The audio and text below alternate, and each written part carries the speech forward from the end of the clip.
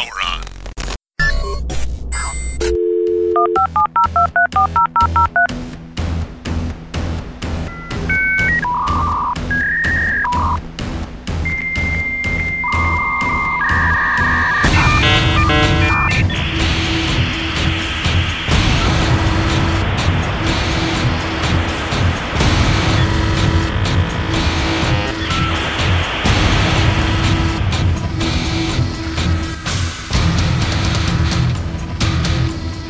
Accessing historical database.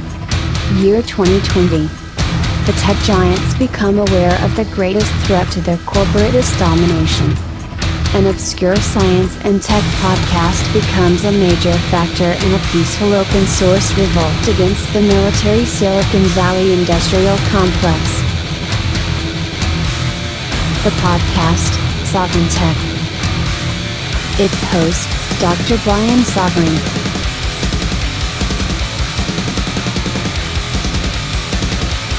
The tech giants tried to stop Sovereign Tech. They can't.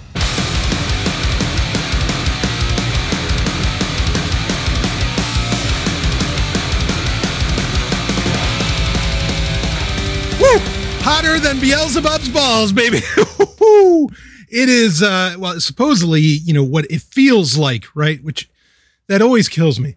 Why, besides this heat, it always kills me. If it feels like it's 102 outside, then it's fucking 102 degrees outside, right? It's not 92 or 94 or whatever. No, I understand why they do that, to be particular and so on, but fucking A. Anyway. Oh, do we got a lot to get into in this episode. In fact, we can start off this episode of Sovereign Tech, and of course you are being joined by none other than the Golden Stallion, the man of tomorrow, Savzu, the Rated R radio star, ready to bring it all on for another couple hours this week. We got to start off with strange things happening at Microsoft. Some of this news that is a little bit on the older side, but also that has now occurred since it was announced. So at the very least, we don't have to speculate, right? We know it happened.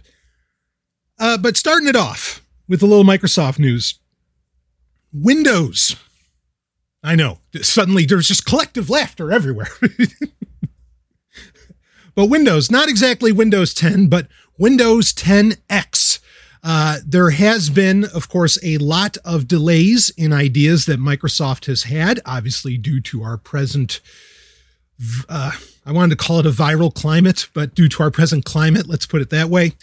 But Windows 10X. Now, if you haven't heard about this, I think we did briefly touch on it when it was first announced. And this is an idea that they've been toying with for a while, where it's a much more modular Windows and does not require the massive kernel that Windows, has and has built up over the decades. You don't even say years, you say decades when it comes to Windows. A kernel and basically an overall code base of the operating system that has led to many of the problems that have become easy fodder and, dare I say, the laughing matter, as long as it didn't delete your data, personally, of 2020. And, well, really, I mean, come on. Windows has been a laughing stock for a good while. I think the last time Windows was really taken seriously, as in, like, no, we use Windows, and you had no problem kind of saying that, was probably back in the Windows XP days. But regardless, you have now Windows 10X, and the original release schedule for Windows 10X, to get people excited about this. And we'll talk more about what it is, but let's describe it. And I want to talk about, because I actually had people email into the show, and you can email questions@sovereigntech.com. I had people email into the show saying, what do you think of Windows 10X? Like they couldn't grasp who exactly this was for. And so I kind of want to touch on that. We have when we get to the questions segment of the show, we have something totally different to get into. But anyway, the code name internally for Windows 10X is either, it has two. One is Lite, L-I-T-E, which of course makes sense because ultimately that's what this is Windows 10 Lite, or Santorini is what has been going around for a while. Now what's going on in the news about this is that originally it was supposed to be the first device that was going to take advantage of it to some degree was, well, you had the dual screen Surface Neo that's been postponed, but it was going to be on that. Now they're looking at, instead it's going to come out, because I think that was supposed to come out later this year. Instead, that's going to be coming out, or it's going to be used in devices. Devices will be available with Windows 10X operating on it come spring of 2021. That's sort of the news. Now, as far as being available for more single screen devices and for dual screen devices, and you got to understand, like, there are so many, when they say dual screen devices, they don't necessarily mean like, phones that fold up that have two screens on them or something. We're talking about the class of device that's coming that I think has been on the way for a while, and there have been varying experiments in it, where your second screen, I mean, and to some degree they're already out there, but the second screen is going to be, it's going to be a clamshell like a laptop, and you open it up. One screen can be the display. I suppose they can interchange, and the other is going to be like, the other screen is going to be the keyboard that you type on. And they've gotten to the point where that's somewhat feasible to do. Of course, I mean, the issue in the past, why you didn't have more, touchscreen keyboards have been a thing forever on smartphones, but why they haven't been a thing so much on laptops is partly because of multi-touch points, right? But I mean, a lot of that's been resolved and whatever. So what's interesting about this is that, or it's not even really interesting. There's nothing actually very interesting about this at all. Basically, it's Windows 10S rebranded. Okay, now if you remember Windows 10S, that was an attempt at taking on really Chromebooks. And Windows 10X, I think, is ultimately trying to do the same thing, because where Chromebooks is a very real winner, or where I should say where Chromebook is a real winner, is in education, enterprise, and so on. And for good reason. Fuck Google, but for good reason, the Chromebook is big in those spaces. Now, Windows 10X, much like Windows 10S, can only run UWP and web apps. Or, I mean, really, UWP is not the platform that it once was, right? When Windows 10S, gave a stab at it. There is not, but anyway, most things are progressive web apps now. So really, when you say UWP and web apps, it's kind of the same thing. So you cannot run Win32 binaries on this, at least at first. Supposedly down the line, you will be able to run Win32 binaries in a secure container, basically everything being sandbox, something similar, to Qubes OS. And actually, in enterprise editions of Windows 10, this feature already exists, where apps can be run, including Win32 apps, can effectively be run in a sandbox to secure it from the rest of the operating system and other apps. Edge, Microsoft Edge. Actually, I'm not sure how this is working with Credge. I'm going to assume that it is, because Edge, the web browser, before it became Chromium, or Chromium based, did run in a sandbox, which is a great move, and in many ways Chrome already did. So again, I'm not sure to what degree, how that's operating as Microsoft transitioned to Chromium with Edge. Now, so there's nothing really that special here. Okay. There's nothing that different going on here. And also it's kind of a morphing away from, morphing into, because I'm sure they want this to be a part of it, the always on PC, which, or was it always connected PC? We talked about that could have been a very new category. That's something that's still coming that Intel's working on, and even Chromebooks are taking advantage of that. Basically, where a laptop functions in the abstract much more like a smartphone. But with Windows 10X, again, it really is just Windows 10S. It is a lighter, more secure version of Windows. And who is this for? Well, it's for exactly who they're selling it to initially, and that is businesses, education, hospitals. I mean, all those different areas. The irony is, okay, now, I mean, the purpose there is to be more secure, right? Because in those areas, you can't have most industry in general does not at all need 90% of, what the Windows kernel is putting on offer, or what the operating system overall is putting on offer. Having an operating system that's a little more modular. I mean, the thing is that there's a lot of industry that requires very specific app or software that they've probably been using for decades, as long as Windows has been around. That's where they run into a problem. And so they do eventually have to get into the space where it's possible to run Win32 binaries. I'm amazed that they don't just try and find a way to, where they could just sell, okay, yeah, we'll run, we'll go through the process of getting your specific software needs, Win32 binary software needs for, say, a business or whatever. We'll find a way to get that to operate within Windows 10X, but this is really where you want to be, and you just use that very specific software. Is this going to do well? Overall, I mean, again, we know what it's for and what it's about, is that we're seeing, with varying cyber attacks and so on, we are seeing where running full-blown Windows for no good reason is ultimately harmful to, I don't like to think this way, but whatever, but for civilization in general, right? And I've made the argument that, okay, fine, you run Windows, when we're talking the enterprise space and at home, but, Windows does not belong in the home, right? We've been saying that many, many times over the past quite a few episodes throughout 2020. Windows has no place in the home.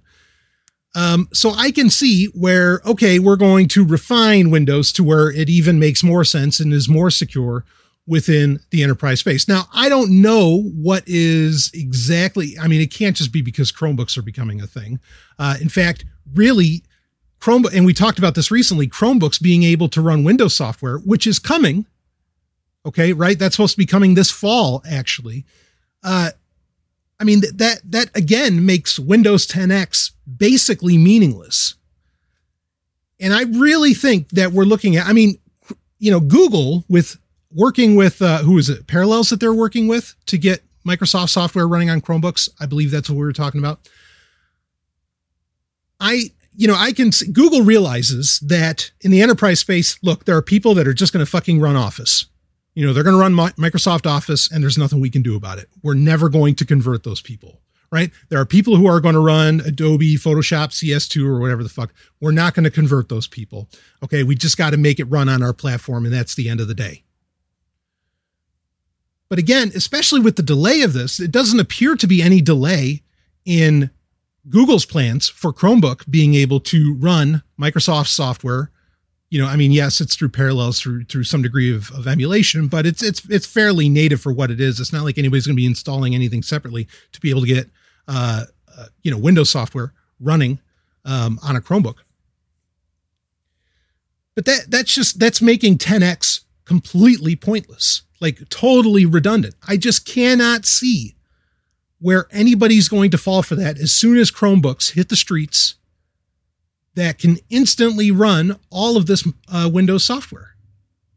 I mean, fuck, even with, frankly, because I'll tell you what Microsoft should have been doing. And in fact, they're completely backing away from this. And that actually leads into more changes that I wanted to talk about here in the foreplay, where we talk about all the little stories going on in tech.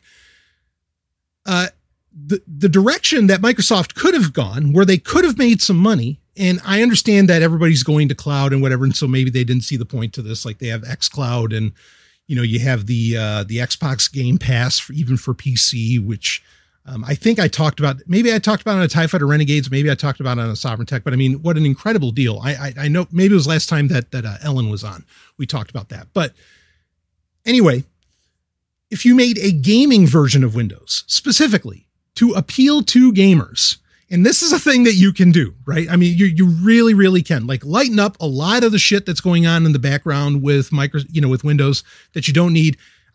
Windows 10X, in fact, it would have been a great name to call it Windows 10X, and that be a gaming more of a gaming operating system that can do all the little other, computer shit that you want to do, because, it fits in line with like the Xbox Series X or something.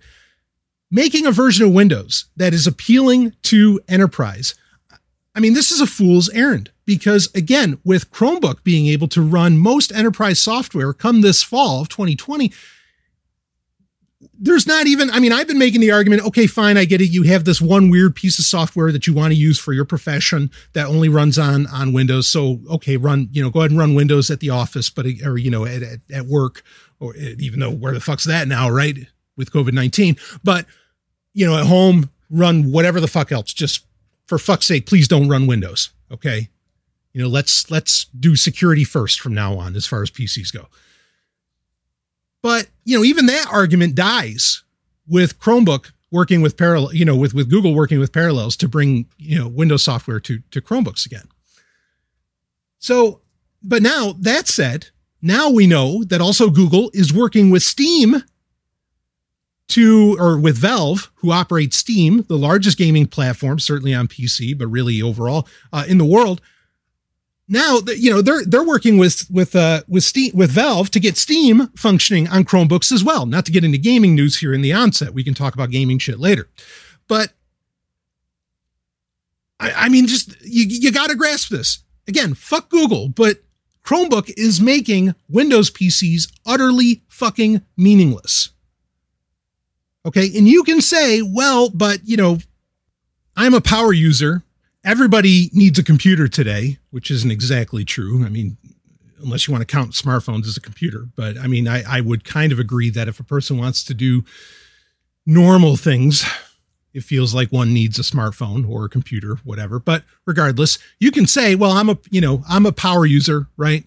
And Chromebooks just aren't enough for me. I can't do enough on them. I can't get nitty gritty like I want. Now, even that isn't exactly accurate because you can get deep into, in fact, with Crostini, which is interesting that sounds a lot like Santorini, which Crostini is how you run Linux on, it's not Crouton. Crostini is different. How you could run Linux on a Chromebook and run Linux software. But then Santorini is the 10X is the competitor for the Chromebook. I wonder about that. But anyway, that just came to mind. I don't mean to get sidetracked there.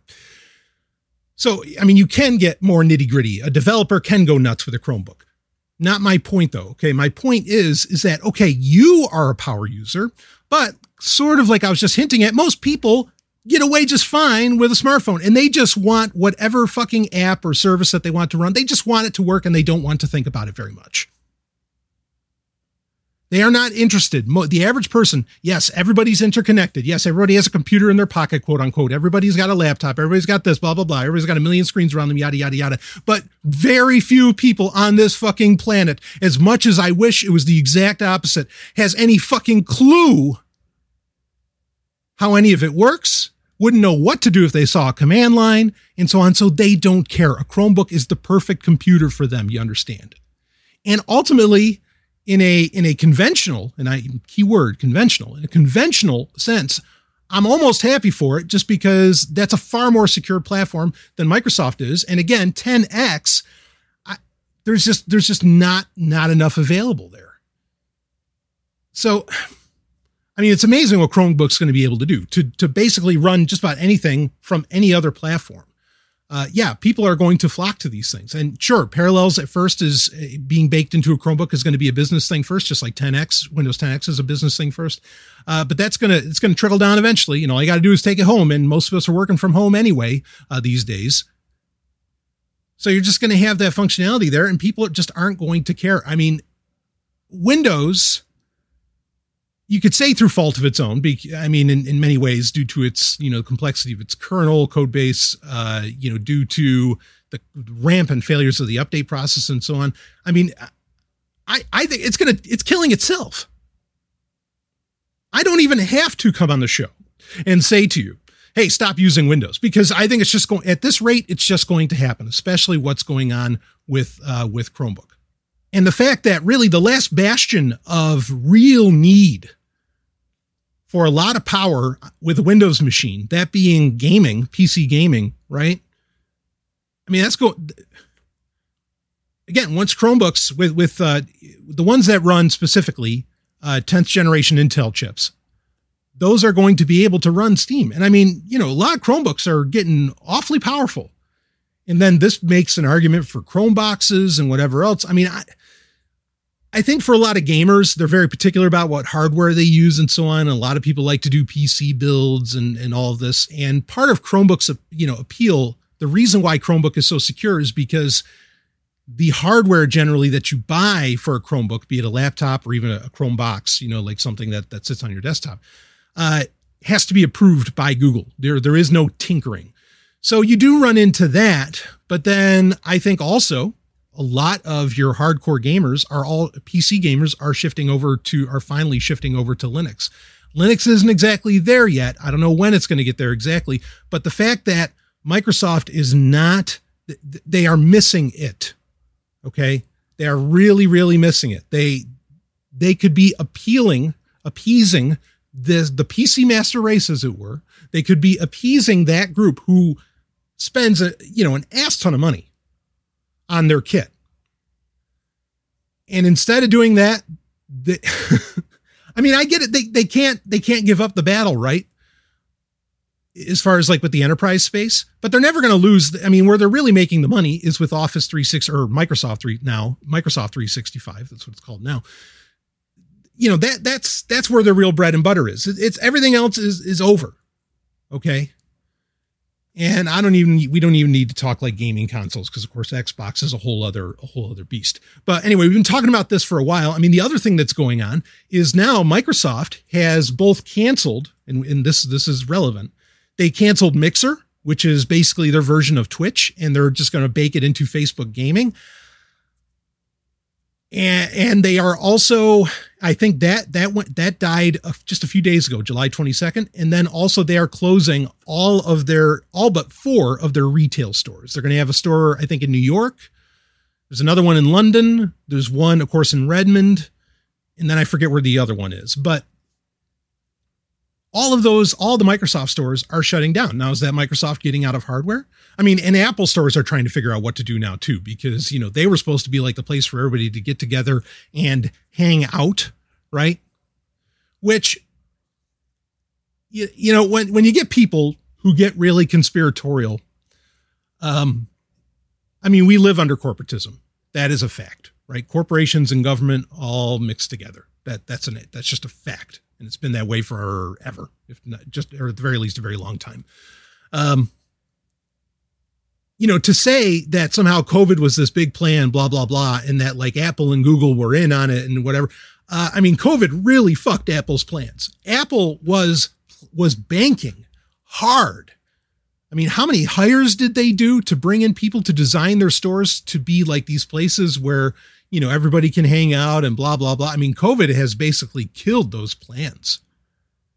They don't know what to do as far as that goes. And Microsoft was looking to copy Apple's, their plans as far as what the Apple stores would be, them being like almost like a Starbucks, but for computers. Starbucks is basically already an Apple store anyway, if you walk into one, or in the past. But Microsoft is looking to copy that, but now they're shutting everything down. That's a lot of money wasted. It's to say that these companies were all in on it. There's lots of people taking advantage of it, but come on, this notion that it was some kind of overarching plan. No, sorry. Not happening. Anyway, so Mixer is getting shut down again. Microsoft missing the fucking point. They should be doubling down on gaming right now, because Chromebook is coming to eat away everything they're doing everywhere else. Okay. Gaming and Office is all Microsoft's got right now. That's going to make any kind of sense in the world. And I guess, and Office would include like Skype for Teams, which is also growing in prevalence. I'm shocked by this. So shutting down the stores and Mixer, this is a major plan shift for Microsoft. And it's, the one part of COVID that makes this scary is that now they said that when the retail store shut down for Microsoft, they said that, well, we didn't fire anybody over this, or it appeared that they didn't fire anybody, and everybody's just going to do like remote work, customer service, and so on. Maybe be like Geek Squad for Best Buy or something along those lines. But that's not true everywhere in Microsoft's world. Like with MSN not MSNBC, but MSN, they're turning more and more over to algorithms, and weak AI. And they're firing people by the hundreds, if not more. And I say it's scary because all of this points at, that eventually, this is going to happen anyway. Okay. COVID really seems to just be accelerating a lot of long-term plans and fucking with long-term plans as well. It's accelerated some, it's canceled others. For example, like I said, the Apple stores, right? And what were in mind for those. But you're going to see, like, with Microsoft, which is a massive company, you're just going to see huge layoffs. They're coming. Hell, they could come next month, because all of this coming together is going to hurt them. 10X is not going to swoop in and save the day. It's not going to save the day in spring of 2021. It's not going to save the day when it becomes more widespread in 2022. It's just not going to happen. So the changes at Microsoft, this is a much more than retail stores getting closed, Mixer getting shut down, Windows 10X becoming a thing, and so on. This is a dramatic shift happening at that company. And these are just more pieces of that puzzle.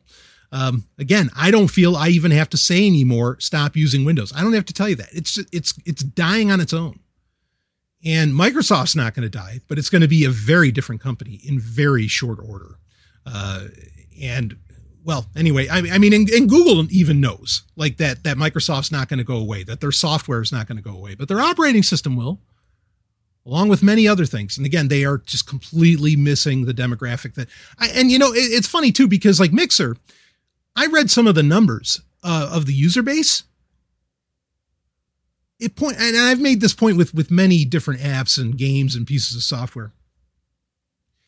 Any other company would kill for those numbers. Hundreds of thousands of users, even tens of thousands of users, whatever. There are so many development teams that, really, they would kill to get their hands on, or to have that kind of user base like Mixer had.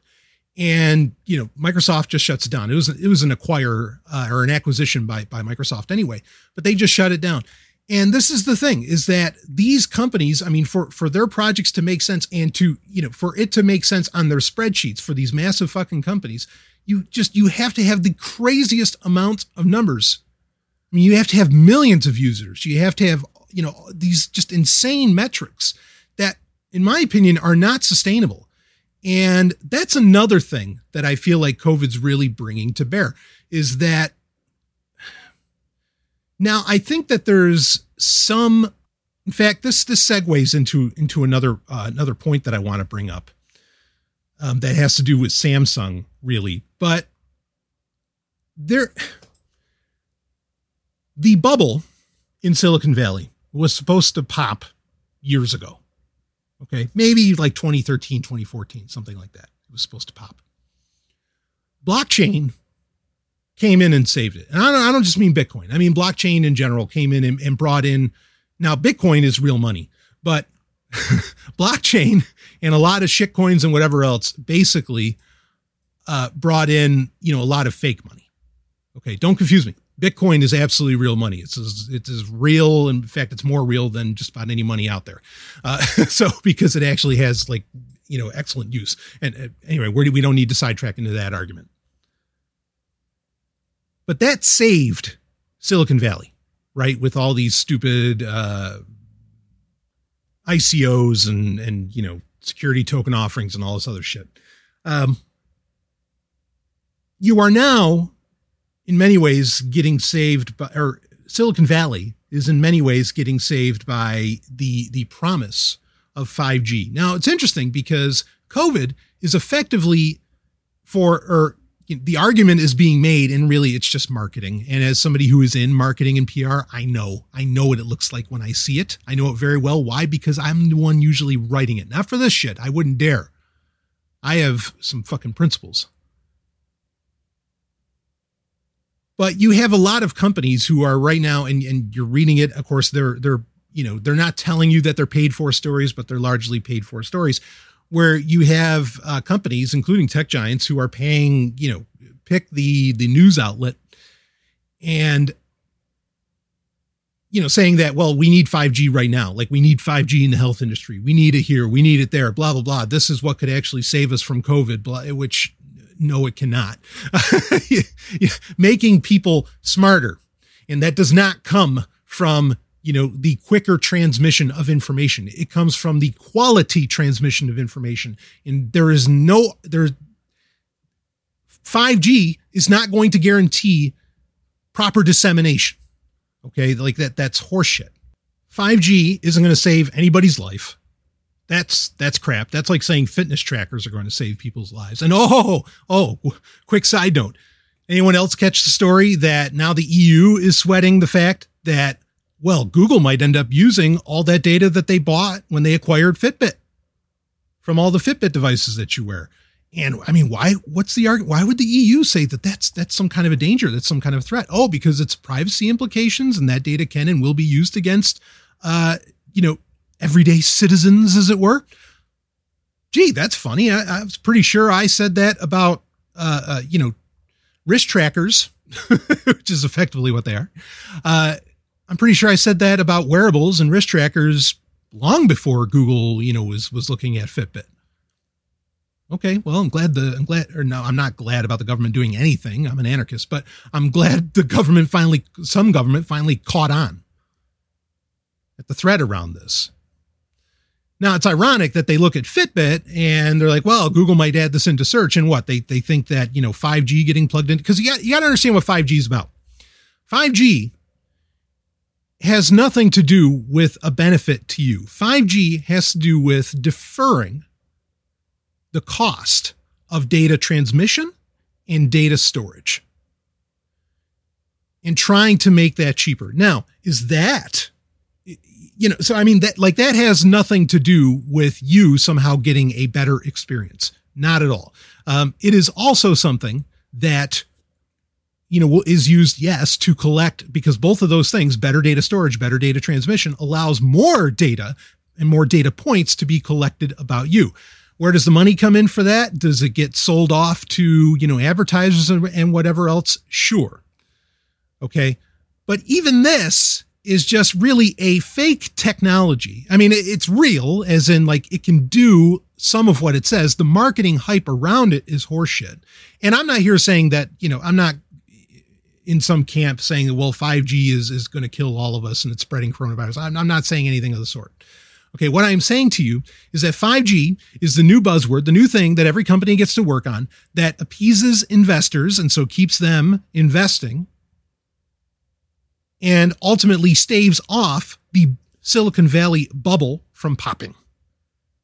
All right. That's why everybody's so hot about 5G. All the claims that they're making about it are, what it can technically do, sure. But the applications that a lot of them are talking about are absolute horseshit and ultimately harmful, more from a privacy perspective, not necessarily from a from a physical health perspective, even though, privacy and physical health are absolutely related.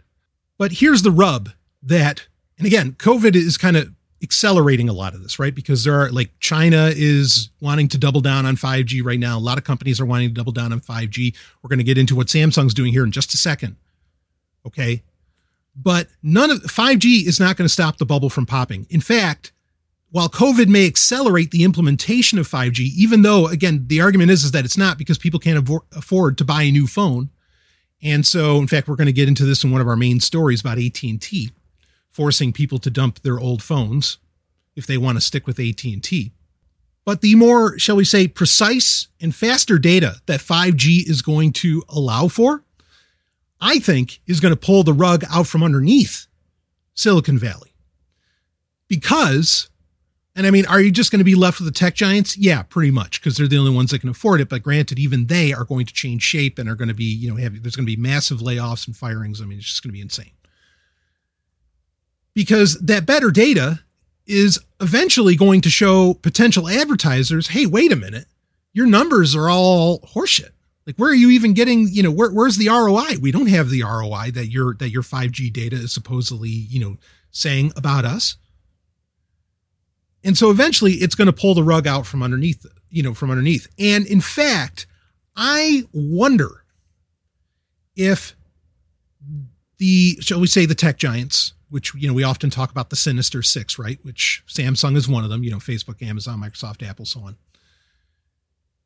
I wonder so what was announced, and there was a paper sent out to, or an announcement, a press release of sort, a release of sorts sent out to investors, with Samsung and so on, where they said they are already getting ready for, believe it or not, and it's funny that nobody's calling crap on Samsung about this, but they already have plans for 6G. Samsung already has their sights on this. It's not even a technical standard yet. There's no numbers to talk about. They just know that this is going to be the next iteration after 5G. Now, the part that annoys me, now fuck Big Orange, slap nuts in chief in office. Okay, screw that guy. I'm not going to defend him for a second. I think it's hilarious, though, that Trump comes out and says, we want 6G. People make fun of him. Nobody's making fun of Samsung at all for saying that they're getting ready for 6G. That doesn't make any sense. And and it just shows that people, how reactionary people are, and they're just going along with the crowd, and they don't actually have any genuine knowledge or care or concern over the implications of a lot of this future technology. Regardless, so Samsung is certainly interested, and they are looking towards it. And their announcement, the direct quote, in fact, I have a link in the show notes. They're saying there will be new advanced services in the 6G era, which require a tremendous amount of real-time data processing, a hyper-fast data rate, and extremely low latency. Now, what they're talking about, because they break it down into it, first off, is they're saying that there will be commercialization of 6G. Will come, as in their words, as early as 2028. That's the way they phrase it. And then it'll have massive commercialization, as in, consumers and whoever else would have access to it by 2030. Now, what they are looking at for this is what they're calling XR, which is the new term for MR, mixed reality, where it's virtual, augmented, whatever. They're looking for holographic displays, all this stuff that they're expecting by 2028. Now, as a child of the 80s and 90s, I can tell you, I remember reading in the magazines that, video watches, and I'm talking about, like, I read this in 1987 or something. Video watches, or 1988, will be on your wrists by 1992. That did not happen, folks. The idea that you're watching TV on your watch. In fact, that really hasn't happened until just the past few years.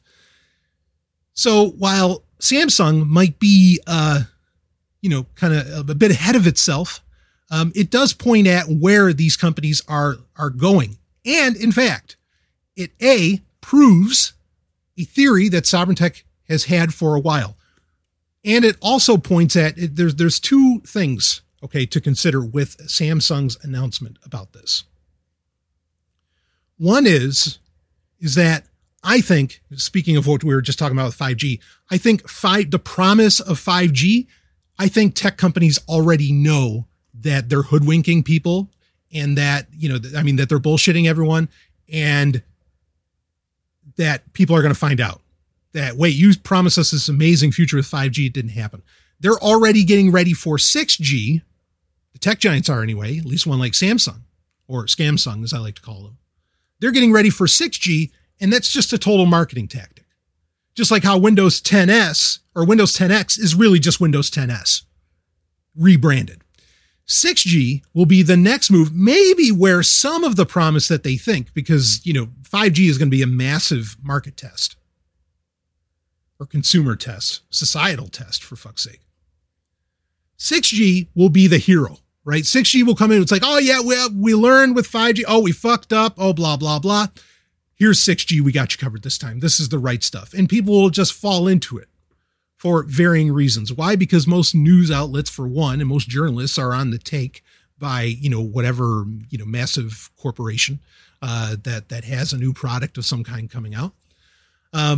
So, there's that part of it, but that's why they're already talking about 6G. Again, I'm pissed as shit that nobody is attacking Samsung for even saying this the way that they did anybody else in the past that talked about 6G becoming a thing.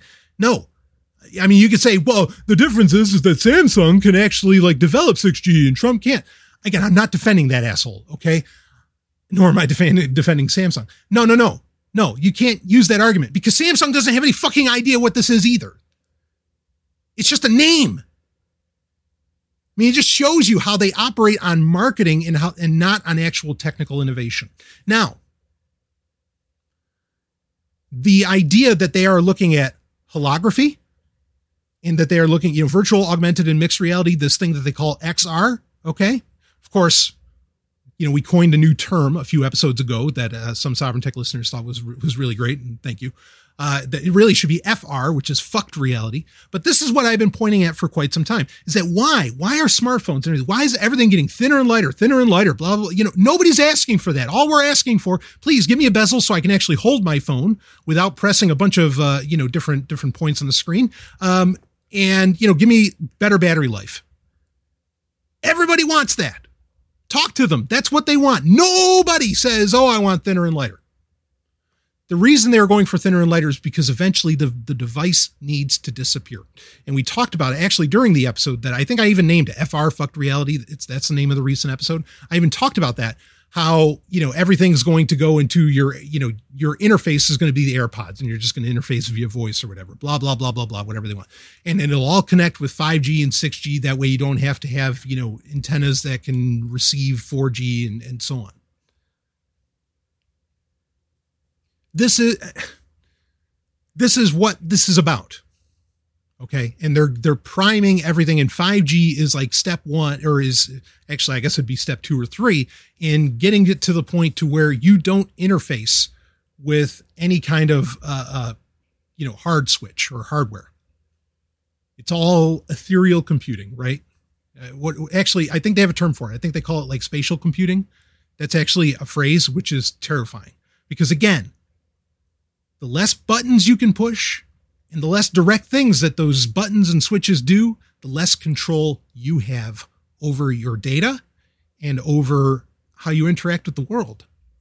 Kind of like we were saying at the top, how yes, to do normal things, as it seems, normal conventional things in the world, you need a smartphone today. It feels like, at least in most or in certain parts of the world, good chunks of it.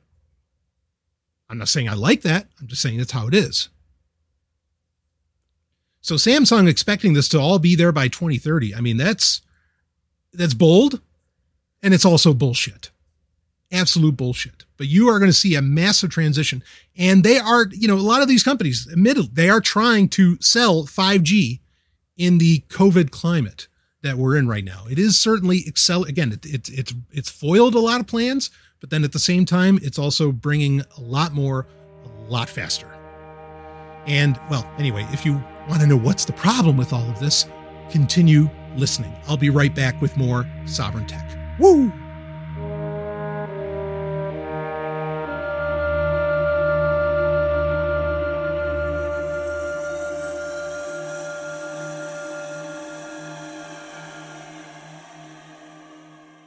Hey, is Sovereign Tech not enough for you? Well, let me tell you about something you'll never get enough of. No, I mean it.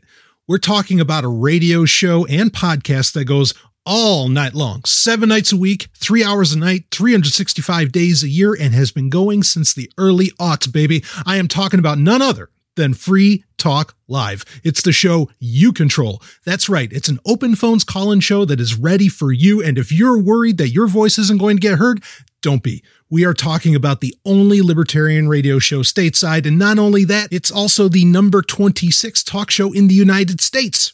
Start listening now and go ahead and hit that massive back catalog at freetalklive.com. The Golden Stallion guarantees a good time, and you might even find some episodes with me on them when you do. That's freetalklive.com, and we thank them for sponsoring Sovereign Tech. Let's get back to the show.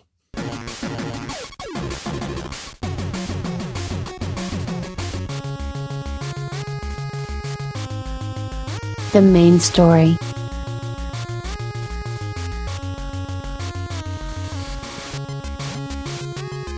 Ooh, we got a great main story. Might get into a couple of them. But a couple things. One, if you are hearing the sound of wind or something along those lines in the background, the BDSM Studio 3 is entirely cooled by fans. not buy an air conditioner, which isn't practical based on the structure of it. So if you hear fans going, it's just one of those days where, I look like I'm right out of the 80s right now. I got sweatbands all over me. I'm ready to go. But anyway, if you hear that, my apologies. But it almost sounds like a Starship engine in the background. I always love that sound, a little white noise or something, even when I sleep. Or an air conditioner can do the same thing, of course. But anyway, the other is that, oh yes, there have been supposed details that have been revealed about what we talked about in the last episode of Sovereign Tech, that being the Twitter hack. We are going to get into those during HackSec. Okay, I will talk about those. We will break into, as I said I would. I said, as soon as we get more info, we're going to start talking about it. Now, I let some of this settle, tried to find some of the reality, and I'm glad we did. We'll get into it again during HackSec in the next segment. But for this segment, let's play off of what we were just talking about. Of course, the coming of the development of 5G and the supposed coming of 6G by 2028. If civilization's even still here by then. Okay. But this is something, and basically an email in this story. I've got it from Android Police. They did a couple stories on it, trying to bring some kind of clarity to what happened here. This is from July 24th, 2020. So very fresh. Okay. It was originally, I think, July 22nd. Then they've put in some updated details, but nothing is really helping with the clarity around this.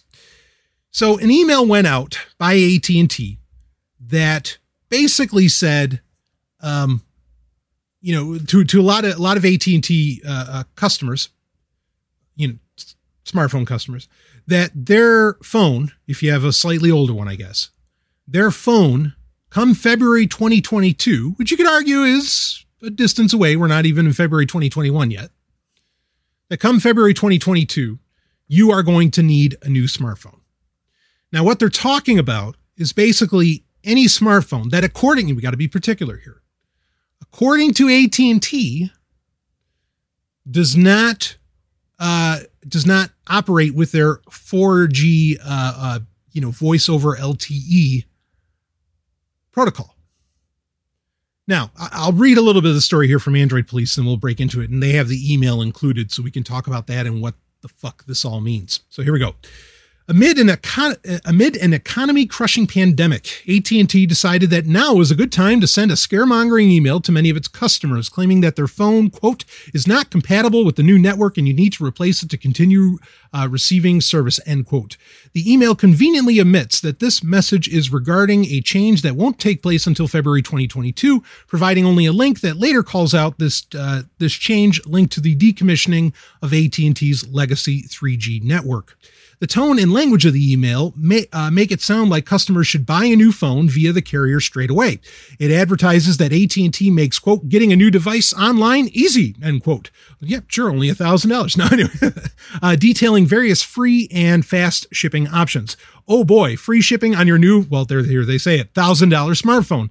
Even a technically savvy person could be easily confused by this email, and it's easy to see how an elderly person might look at it and effectively get scared into purchasing a new phone immediately. Stallion breaking in.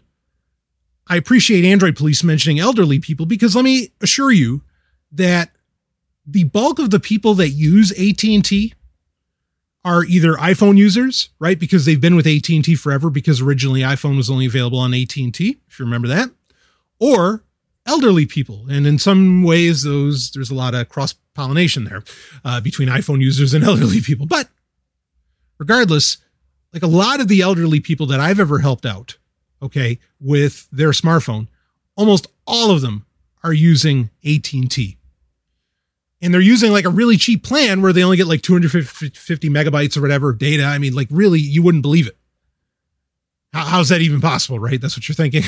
But this is a thing. And AT&T, I mean, for the one company that probably has the largest user base that isn't tech savvy is probably AT&T, that's a problem. But anyway, let's keep reading. The notice is poorly worded enough that an AT&T subscriber asked if it was a scam in AT&T's forums since they own a relatively recent Galaxy S10e, and that is relatively recent. Other customers even agreed that it's likely not a genuine email until someone eventually pointed to the support page that AT&T linked to through the Learn More button in the email. It details that in February 2022, the carrier will turn off its 3G network, which will make some phones lose the ability to make voice calls. Anyway, let me read the email, what it says. Here we go. Here's the email. Quote, "We will soon be upgrading our network to use the latest technologies. These updates are to serve you better and bring faster speeds and greater reliability." Okay, maybe out of those three, serve you better, faster speeds, and greater reliability, one of those is true. And it's not really the faster speeds, it's greater reliability. Does it technically bring faster speed to the consumer? Yes. Can the consumer tell the difference? No, which has long been our argument against 5G on this show, is that the greater speeds, look, folks, websites and all this other shit, I mean, their websites especially are basically just, digital brochures. They're nothing special. We talked about, in fact, that in one of our latest episodes of Sovereign Tech, where we're talking about what can small businesses do, to get online and be more engaging. Because the internet, in that sense, you go on Twitter and you think, oh no, there's nothing boring about the internet, but in many ways, the rest of the internet's kind of boring, right? There's not much exciting. I mean, you can say there's exciting conversations happening, but you've got to have, the venue available for those conversations. We don't need to get sidetracked on that. But bottom line being is that for what the average person does, they have no need for the speeds that 5G gives them, the faster speeds. There's none. They're not going to be able to tell the difference. Greater reliability? Yes. By the nature of the tech, yes, I get that. Better served? That's arguable. What exactly does that mean? Right? So only one of those is true. Anyway, let's keep reading with the email. But your device ending in that's blanked out is not compatible with the new network, and you need to replace it to continue receiving service. Our team is here to help you find a compatible device that fits your needs. We want to help you transition as seamlessly as possible and ensure your service is not interrupted. And then there's a Learn More button. Yeah, that sounds very much like, holy shit, I got to get a new phone right now. That is a very confusing email. Let's keep reading out with what Android Police had to say. You might think that this isn't a widespread issue since most modern phones support 4G data and calling, or HD voice as AT&T calls it. However, AT&T whitelists a small number of handsets it directly sells to customers for 4G voice calling. And it looks like identical non-carrier phones don't necessarily work with the carrier's HD voice service like the aforementioned Galaxy S10 or S10e. So the point being is that you could have, first off, the problem is that there are very few phones that AT&T is claiming works with the new network, as it were. And it's not even 5G. It's not even about that. I mean, I think, beneath the surface, it's about that, but it's not even about that. They are, what they let work with their HD voice protocol is what they let work. You could have the same phone that they'd sell you that they claim it works, but you bought it independently, not via AT&T. It's just a GSM phone for whatever. And because you didn't get it through AT&T, AT&T says, no, that your device isn't compatible and it doesn't work. And there's proof of that. People have already gone through all of this. Now you do, and the bottom line, I mean, Android Police reached out to them. AT&T did not really help. So here we go. When we did reach out to AT&T, the company provided us with the following statement, quote, "This email was one of many planned to keep customers informed about the shutdown of our 3G network in early 2022. It should have included the date that certain devices would no longer be supported. We apologize for any confusion this may have caused, and we will be more clear in future updates." Okay, let's be clear here. AT&T didn't give you the date, and they worded it poorly because they are trying to scare and incentivize people to buy a new phone right now. Why? Because, like we were talking about throughout the beginning of the episode, these companies are in trouble. Okay. They need to make a lot of money right now. And it's not, they're doing whatever they can to make that happen. AT&T is not immune to this, right? Okay. Now, I mean, granted, they're not immune, so they might lose an arm and a leg, but AT&T will survive. As to where other companies, no, it's not that they're just not immune. They're going to fucking die from it. What's happening here also is, yes, absolutely, this is to bolster getting people on board. Okay, if you need to buy a new phone right now, we want this 5G out there. We need to make this happen. We got to get this ball rolling for whatever the purposes are, why every company wants to be fucking on board with 5G. Again, I think a lot of what you're told are absolute bullshit and not the reality. This is totally a play to get people, to buy a new phone. I mean, again, and they're not even telling you have to have a 5G phone, but they are getting you to buy a new phone. And they're probably thinking, well, we're spending all this money, be it AT&T, whatever other, tech giants and so on. We're spending all of this money on marketing that looks like the news actually, trying to disseminate some truth when it's not. We're spending all this money on marketing for 5G. We got to get people on board with this. We got to make this happen. We got to get people to buy new phones, blah, blah, blah, blah, blah. I mean, and then there's just like the spreadsheets of where these companies have become reliant for their bottom line on you buying a new device every year, 2 years. And if you're not going to do that now, then, oh dear, some AT&T exec isn't going to be able to, go for a little trip on his yacht this summer. For like a day or something. And that's just so depressing. I mean, shit, how dare you not buy a, 4G voice or even 5G phone and stick with your 3G phone or phone that doesn't operate with, again, their HD voice protocol, which is just voice over LTE, which they call like VoLTE or whatever, VoLTE. In fact, I have some listeners who might have some interesting insights on this. And maybe I'll hear from them after the fact of what this is going to look like. But regardless, I mean, what a damn shame, will you please go out and buy a 5G phone so that the AT&T execs can go have a day on their yacht or can have a golden duck on their front, their front fountain at their house, please, or at one of their houses out of like 20. Please go buy a 5G phone right now. We can't, I know you need to eat, but they need to go out on a yacht. They need to go, do you understand? Like they need, the house just doesn't look right if there isn't a golden duck in the front fountain. Now, I know there's nothing wrong with 3G. I know 3G works basically fine and should ultimately, handle speeds and apps and everything just fine. I know. But these people need to go on these trips. They need to buy a new G5. I don't mean a Macintosh either. I mean a fucking jet plane. Don't you have any concern for them? Will someone please think of the AT&T execs and the fact that they need a new jet airplane? This is a necessity, you understand? It's not your food. That's not a necessity. You having, being able to, call your family, especially when you're stressed out because you're stuck at home. That's not a necessity. Who the fuck needs that? That's nothing compared to, to the yacht trip, to the jet airplane, to the golden duck. Priorities, people, slaves, plebes. Sorry. This is so ridiculously insulting what they're pulling here.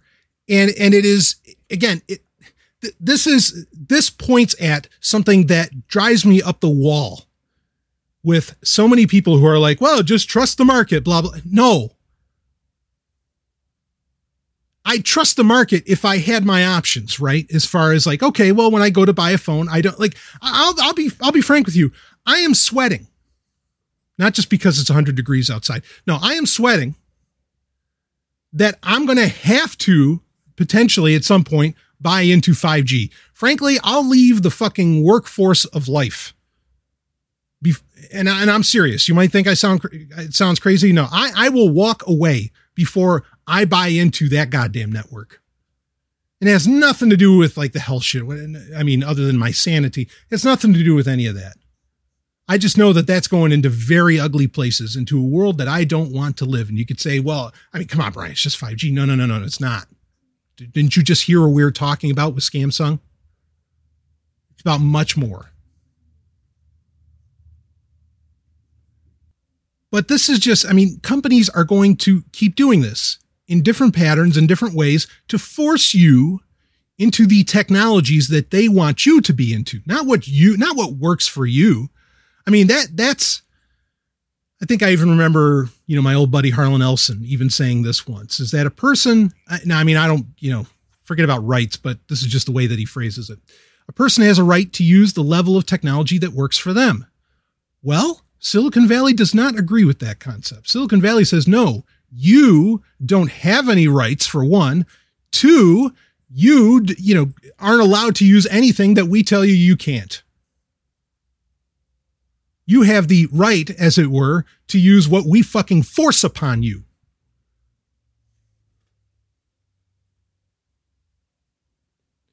And that's what this is really all about.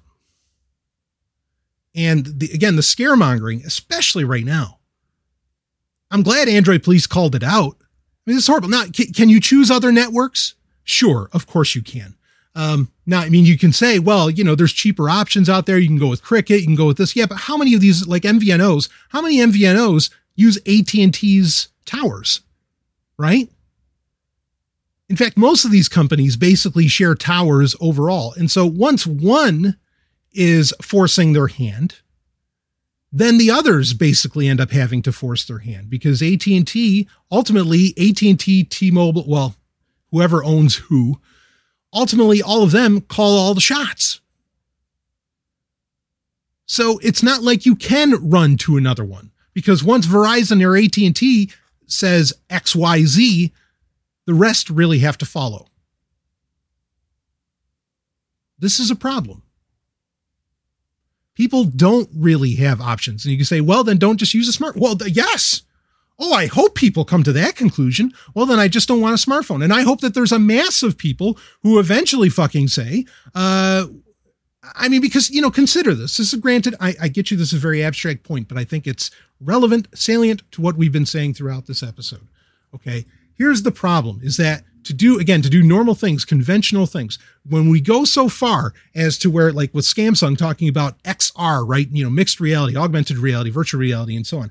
You get to the point where there aren't even and I'm sure this is the direction they want to go, where there aren't even street signs anymore, not real ones. Okay. No, all the street signs, you have to be wearing Google Glass. You have to have Google jammed into your fucking eyeball. Okay. So that you can see where you're going. Now, I hope the network never shuts down, because then you have no idea where you're going. And no, you can't pull out your smartphone. Unless you printed out maps from MapQuest. Whoo, remember doing that? You're screwed, because you don't have smartphones anymore. That's ultimately where this goes, right? Like we were talking about earlier. But that's the thing, is that the more reliant doing your everyday things comes upon technology and not physical manifestations, the less control you have and the more you're fucked. I'd love it if there was a huge market sector that just finally said, you know what, smartphones, that's enough. We're not going to turn everything over to these things. I'm not going to be, because just look around. Most people that, speaking of slaves, they look like they're slaves to their goddamn devices, to their goddamn smartphones. It's insane. And now you're seeing the power play. For the amount of control, the amount of things that you rely upon for a smartphone, for you to be reliant upon a company that can at a whim basically shut down whatever network that you were using before, instantaneously. Does this naturally happen? Yeah, to some degree it does. And it's happened before with cell phones, right? Because remember, cell phones used to have an analog signal. Then basically every telco shut that down and all went to digital, of course. Okay. So, I get it that this does occur. There is a natural progression that happens with that, but there are times where when this happens, it is not to the benefit of the consumer. And that is ultimately the argument here, is that there is no benefit to the consumer when you shut down a 3G network, unless you buy into this notion. We need everything for 5G and we need less interrupting signals, like say 3G and so on. Because it's not uninteresting that they're not shutting down 4G. That'll come eventually. Yeah, you're too reliant upon this, and it's too much at the whim. You're too reliant upon smartphones. You're too reliant on that consistent signal. Okay. And then that signal and that technology, again, even the smartphone, because you've got to buy the smartphone that's on AT&T's whitelist, is beholden to AT&T itself. And like I said, this is trickle down. What AT&T or Verizon does, everybody else basically has to copy. because a lot of them, I mean, they're all sharing. It's all one ugly, tangled web. I tell you this, I share this with you, A, because this is dirty tactics on a corporation's part. I tell you the other reason is to warn you of what is to come and to be ready for it. They gave plenty of time for you to go ahead and upgrade. Nice. I don't see a whole lot of cheap options on AT&T's website as far as smartphones go. When ultimately there's, I mean, and this is a whole other thing too. I mean, we could get into, there's a lot of economics around this that we could discuss, but we don't need to. I think you see the problem as it is, in that you are being effectively forced in a direction that has no appreciable benefit to you. And I recognize we don't have a freed market right now, not really.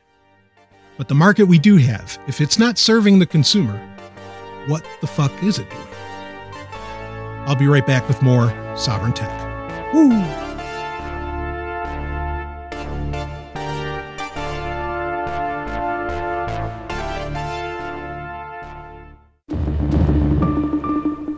With the suddenness of a snapping finger, a whole town dies, almost without a trace.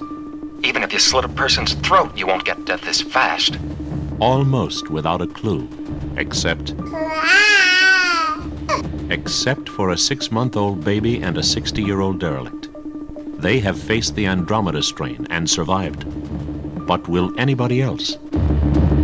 The Robert Wise production of the most incredible bestseller of the decade. The Andromeda strain. 130 minutes of intense excitement. 96 of the most critical hours in world history. Suspense to last a lifetime. The Andromeda strain. Please note, no one will be seated during the last 10 minutes. Rated G, but maybe too intense for younger children. The Andromeda strain from Universal.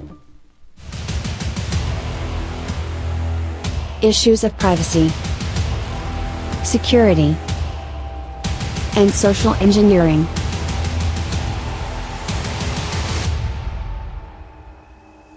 It's HackSec. Now, I told you that here we are in HackSec, and I told you that we would talk about the Twitter hack once again and give you an update on this. Of course, the story we're talking about is the fact that Jeff Bezos, Bill Gates, morons like Kanye, I don't know, go down the list. Like, well, actually, all the blue check marks on there were all banned for a little while from tweeting. But you had all of them pull out a big time Bitcoin scam. Okay, not that Bitcoin is a scam, quite the opposite, but basically sending, send us Bitcoin, I'll send you back, blah, blah, blah. And I mean, Elon Musk was, a moron like that. All of them were involved, or their accounts were involved, I should say. And feel free to listen to the last episode of Sovereign Tech to get more details on what exactly happened. Now, what I talked about in the last episode was that no matter how this happened, no matter what really happened, how these, bad actors, and I don't mean the blue check marks, but there's plenty of bad actors in that group.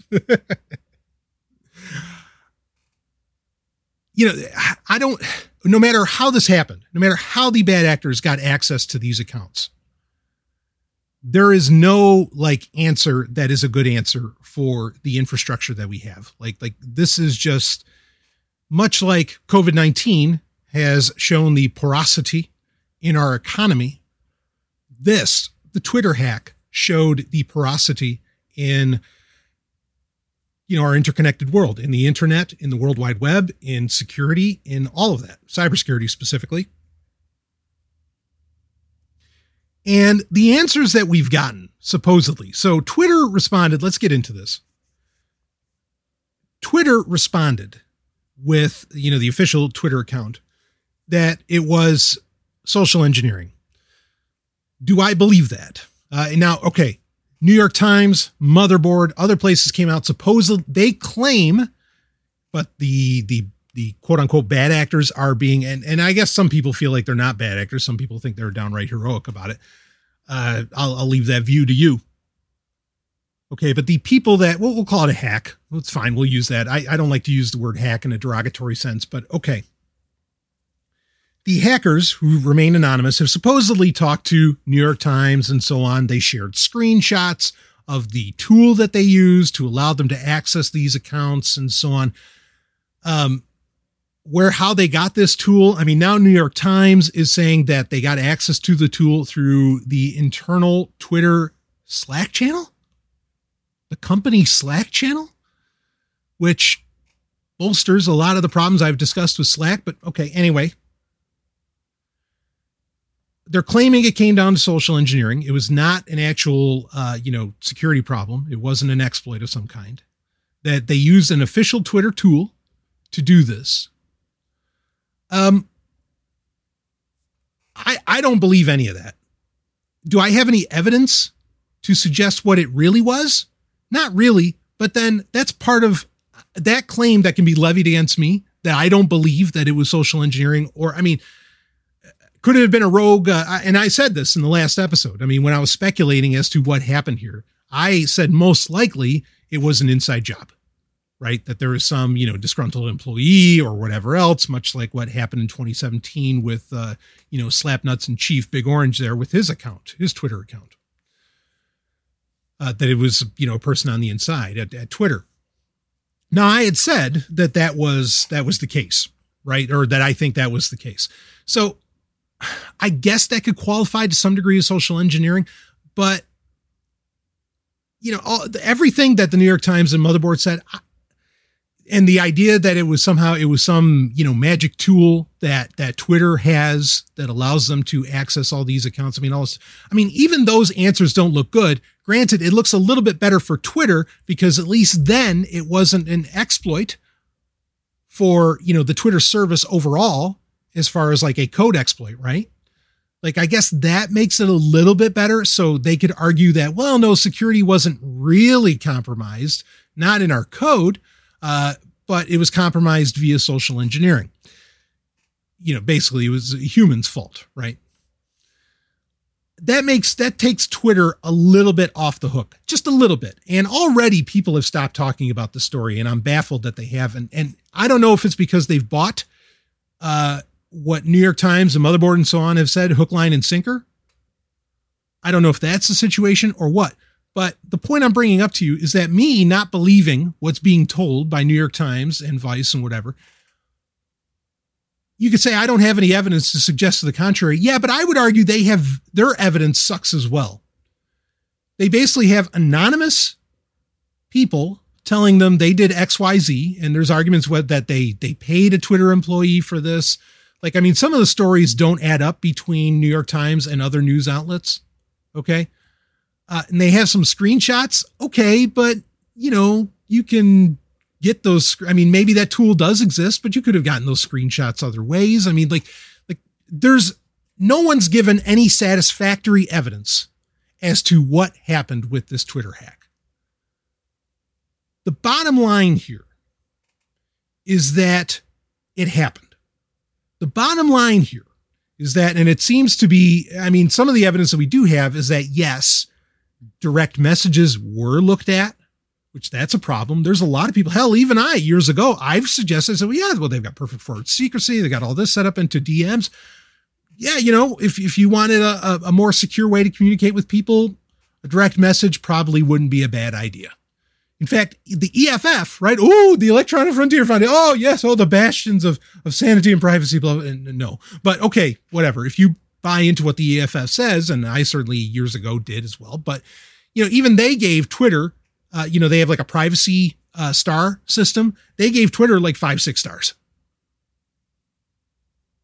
So you would have felt very comfortable, communicating, especially with DMs over Twitter, right? If you bought what the EFF said, but then because of whatever really happened here with the Twitter hack, those direct messages could have been viewed. And in fact, people could have been communicated with, and you could have been, basically identity spoofed and so on. You have all kinds of problems that would have happened there. So again, ultimately, whatever the reality is of how this happened, it did happen. And that does not speak well of Twitter overall. There are, if in cybersecurity, we talk about this a lot. that a lot of services and websites basically have a God mode, right? You have an admin that can do whatever they want with the service or website. This is the problem when things aren't end-to-end encrypted, right? These are a thing. Not many people want to talk about them because it makes you feel uncomfortable. And you ultimately do, yes, have to trust the employees at whatever, online service or shop or whatever that you happen to be using. Okay.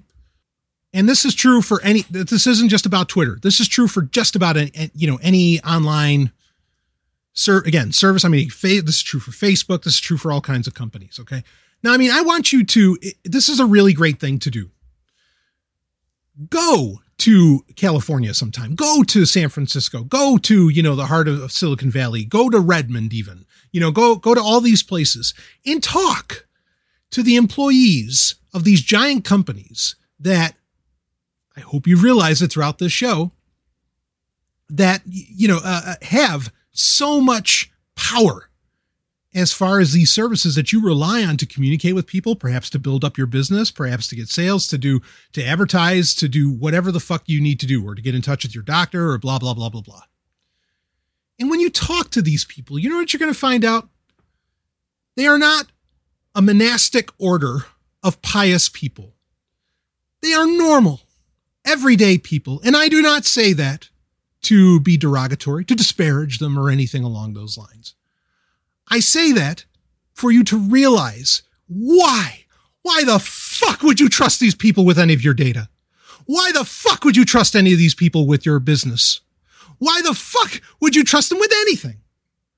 Why would you think that somehow, those employees at Twitter, man, they are just a cut above. You've got to be something special to make it into Twitter. But you don't. You don't have to be something special to work. Oh man. You have news organizations that even do we've seen it. We've talked about it throughout 2019 and 2020. How you have civil wars basically inside these companies. You have developers at Google who are fucking pissed off that they're dealing with the Chinese government. Or you have people who are freaking out over Jedi at Amazon, which is, where they're working with the Department of Defense and so on. And yeah, these companies are going to fuck with shit on the these employees and developers and so on who have a lot of power over how all of this actually functions and works. They're going to fuck with shit because they don't like what their, execs are doing, what the white collars are doing and so on. But you just go throughout your day. Yeah, that's fine. Nudes over Snapchat shit. That ain't ever going to leak. I can trust those people. What? When? How?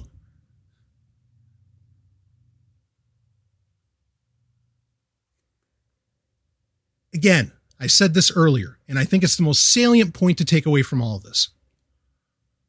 COVID-19, like I said, showed how porous, how weak the global economy is. The Twitter hack showed every single flaw overall in the global network, the internet, the World Wide Web, all of that as we know it. Again, now if things are end-to-end encrypted, okay, fine. Then yeah, and that's really where you want to go, right? You want to have a zero trust policy, right?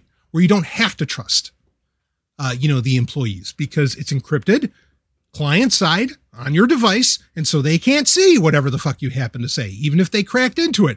Well, it's gibberish because it was all encrypted end to end. And you want that to be open source code so you can verify that that's exactly what that encryption scheme is doing.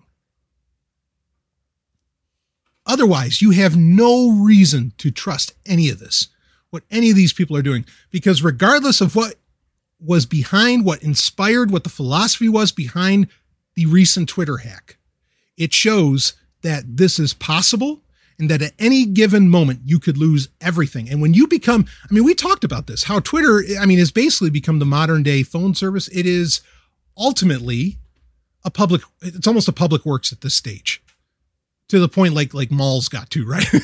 Yeah, sure, they're privately owned, but they're effectively a public service. Or that's what it felt like. It's at that stage. You are so reliant upon it for whatever the fuck, and you have no control over it whatsoever. That should be disquieting to you. This whole Twitter hack, this is, like I said, this is as big a story as anything else that's happened in 2020. Anything. Because it shows all the flaws. It shows all the problems. It doesn't matter. If you had 2FA on, doesn't matter. God mode. If you had whatever else on, doesn't matter. God mode. Or I have the supposedly, there's this software that exists. And it appears to have been confirmed that that software, at the very least that was used, is real. Now, whether or not that's what really did it, whether it was really used, whether or not those hackers actually, like that was the route that they took, whether or not it happened through Slack, whatever, none of that ultimately matters. What matters is that it did happen. It's possible. It doesn't matter even what the software was. That's not important. None of that is important. It's that it can be, and you need to be thinking about this. And everybody should be thinking about this. Okay, I understand that Twitter would love to squash that this happened. This cannot be squashed that this happened. This cannot be covered up. This cannot be not talked about. Everybody and their goddamn mother should be using end-to-end encrypted, whatever, messaging services. Every service should be end-to-end encrypted. That's not going to happen, I know, but where it can, at least start now.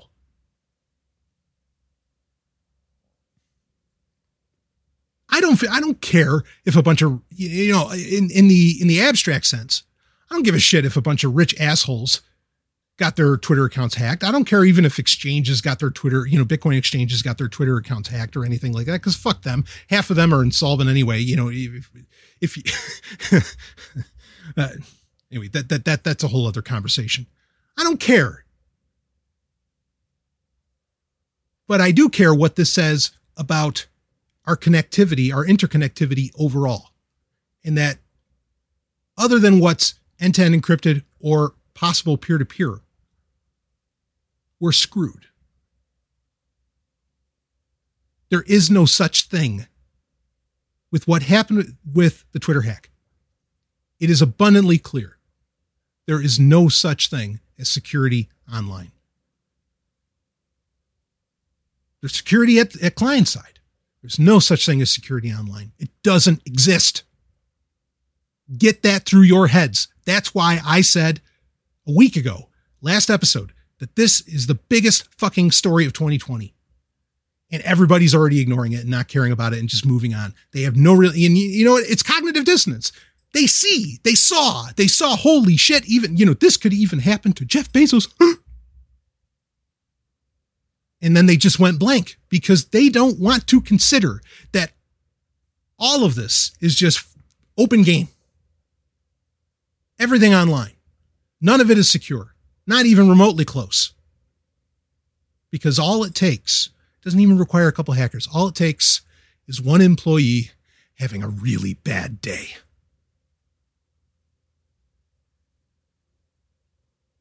Choice is up to you. I haven't tweeted since it happened. And I'll admit it. Now I know I've said, okay, if there's one place I'm going to have a social media presence, it's going to be on Twitter because it's the only one that I can kind of stomach. Well, I can't stomach it anymore. And I'm debating on whether or not it's time to just go ahead and delete that baby. I don't like that because I told you, no, I'll be on Twitter. Don't worry. I'll be on Twitter. But I can see this and I can share it with you and I can tell you the implications and I can tell you what's going on. And I don't see Twitter even making a modicum of moves to try and remedy what's at the heart of this. Why? Me, as a cybersecurity expert, why would I stay on a platform like that that's not secure? What, to market my show?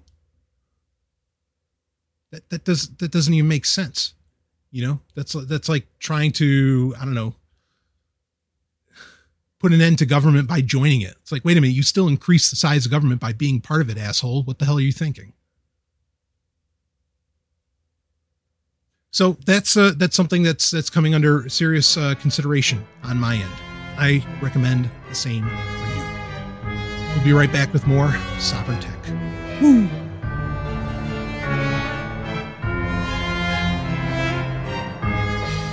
Hello, Sovereignty. As you know, Sovereign Tech proudly no longer puts content behind a paywall and makes thousands of hours and episodes available to you totally for free. But if you feel that stirring in your cockles or that special feeling in your heart, I beseech you, nay, I implore you to help the show out by donating. Frequenting our sponsors is key, but donations from listeners like you has always made the show go round and round. You can go to sovereigntech.com to set up an automatic monthly donation, or you can donate via the Bitcoin address in the show notes. And now you can even donate with the Cash app at cash.app and use the money tag SovereignTech. So many ways to help out the show, and I'm honored by all of it, allowing us to build and be the future. Now, let's get back to the show.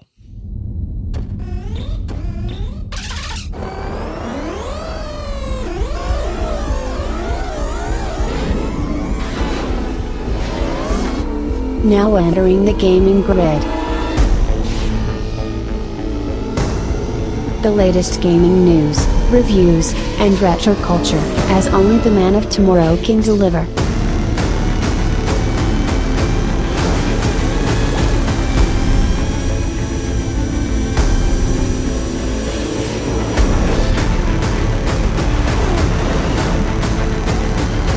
And here's your host, Brian Sovereign.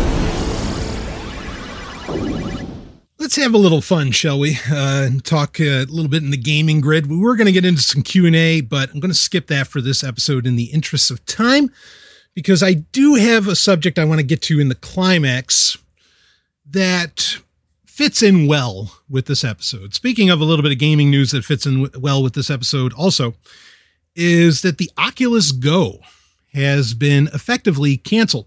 It is no longer in production, no longer supported. It appears that really, minus a couple, there's a new Oculus headset coming out soon. There are very few headsets being supported. Google's Daydream seems to be dead. I'm almost to the point and playing well into like what Samsung came out with about XR, right? Which again, we'll call it FR, fucked reality, augmented, virtual reality, mixed reality, all of it. I feel like a lot of the recent attempts, which were, as far as application, I think very successful. I reviewed the Oculus Go and I was very bullish on it. I was very positive, in that, okay, here we go. We got a headset for $200. This is how you get people into VR. I think it seems, in my opinion, it's very clear now that a lot of the headsets that have come out for virtual reality over really since 2016, 2017 have more or less been a Kickstarter, which is ironic because Oculus started as a Kickstarter, right? But this is true for HTC, all of them, that it was more or less a Kickstarter to get to fix latency issues and so on. And to get it to where, your next headsets, I don't think anyone's really going to bother with virtual reality hardware until the 5G network is a reality, much like what, the tech giants and whoever else wants, like we were talking about earlier in the show. And so the Oculus Go doesn't fit into that picture because people aren't buying into that standalone VR headset, but they will buy into when it is ubiquitous, right? When it's that, what's the term, spatial computing, that should scare the fuck out of everybody. And that's a shame because, again, I was very favorable about the Oculus Go because it did what I wanted VR to do, right? Like I wanted to watch movies in VR and so on. Okay, great. Like it did that beautifully, but that's not what these companies really want. They don't just even want great gaming experiences with VR. What they want is control ultimately over what you see at any given moment, at any part of the day. That's where all of this really has to go. And so the Oculus Go getting discontinued, not a surprise. Is there going to be an Oculus Go 2? Not a chance. Or maybe, I guess there could be some kind of argument for it, but it'd probably be a kid's toy. Not something that's terribly serious. And it's a shame because the Oculus Go was pointing in the direction that I think VR could have gone, but now it's just, this is not a good direction for VR. So, I was already out of it once John Carmack stepped away anyway. We already talked about that. We had the conversation. We don't have to, go back over it here, but not a fan of the direction that is going. Something I am a fan of though, let's start talking about this. Of course, there were the recent, what is it called? The Giga Leak, the Nintendo leaks. They had all that interesting stuff from the N64 era. I'm not going to be talking about that here. Might save that for another time. What I do want to talk about, I'd like to get in some game reviews, at least one. Because it's amazing how a game so old, and we are talking, well, it's the 20th anniversary edition, but really it's older than that now even.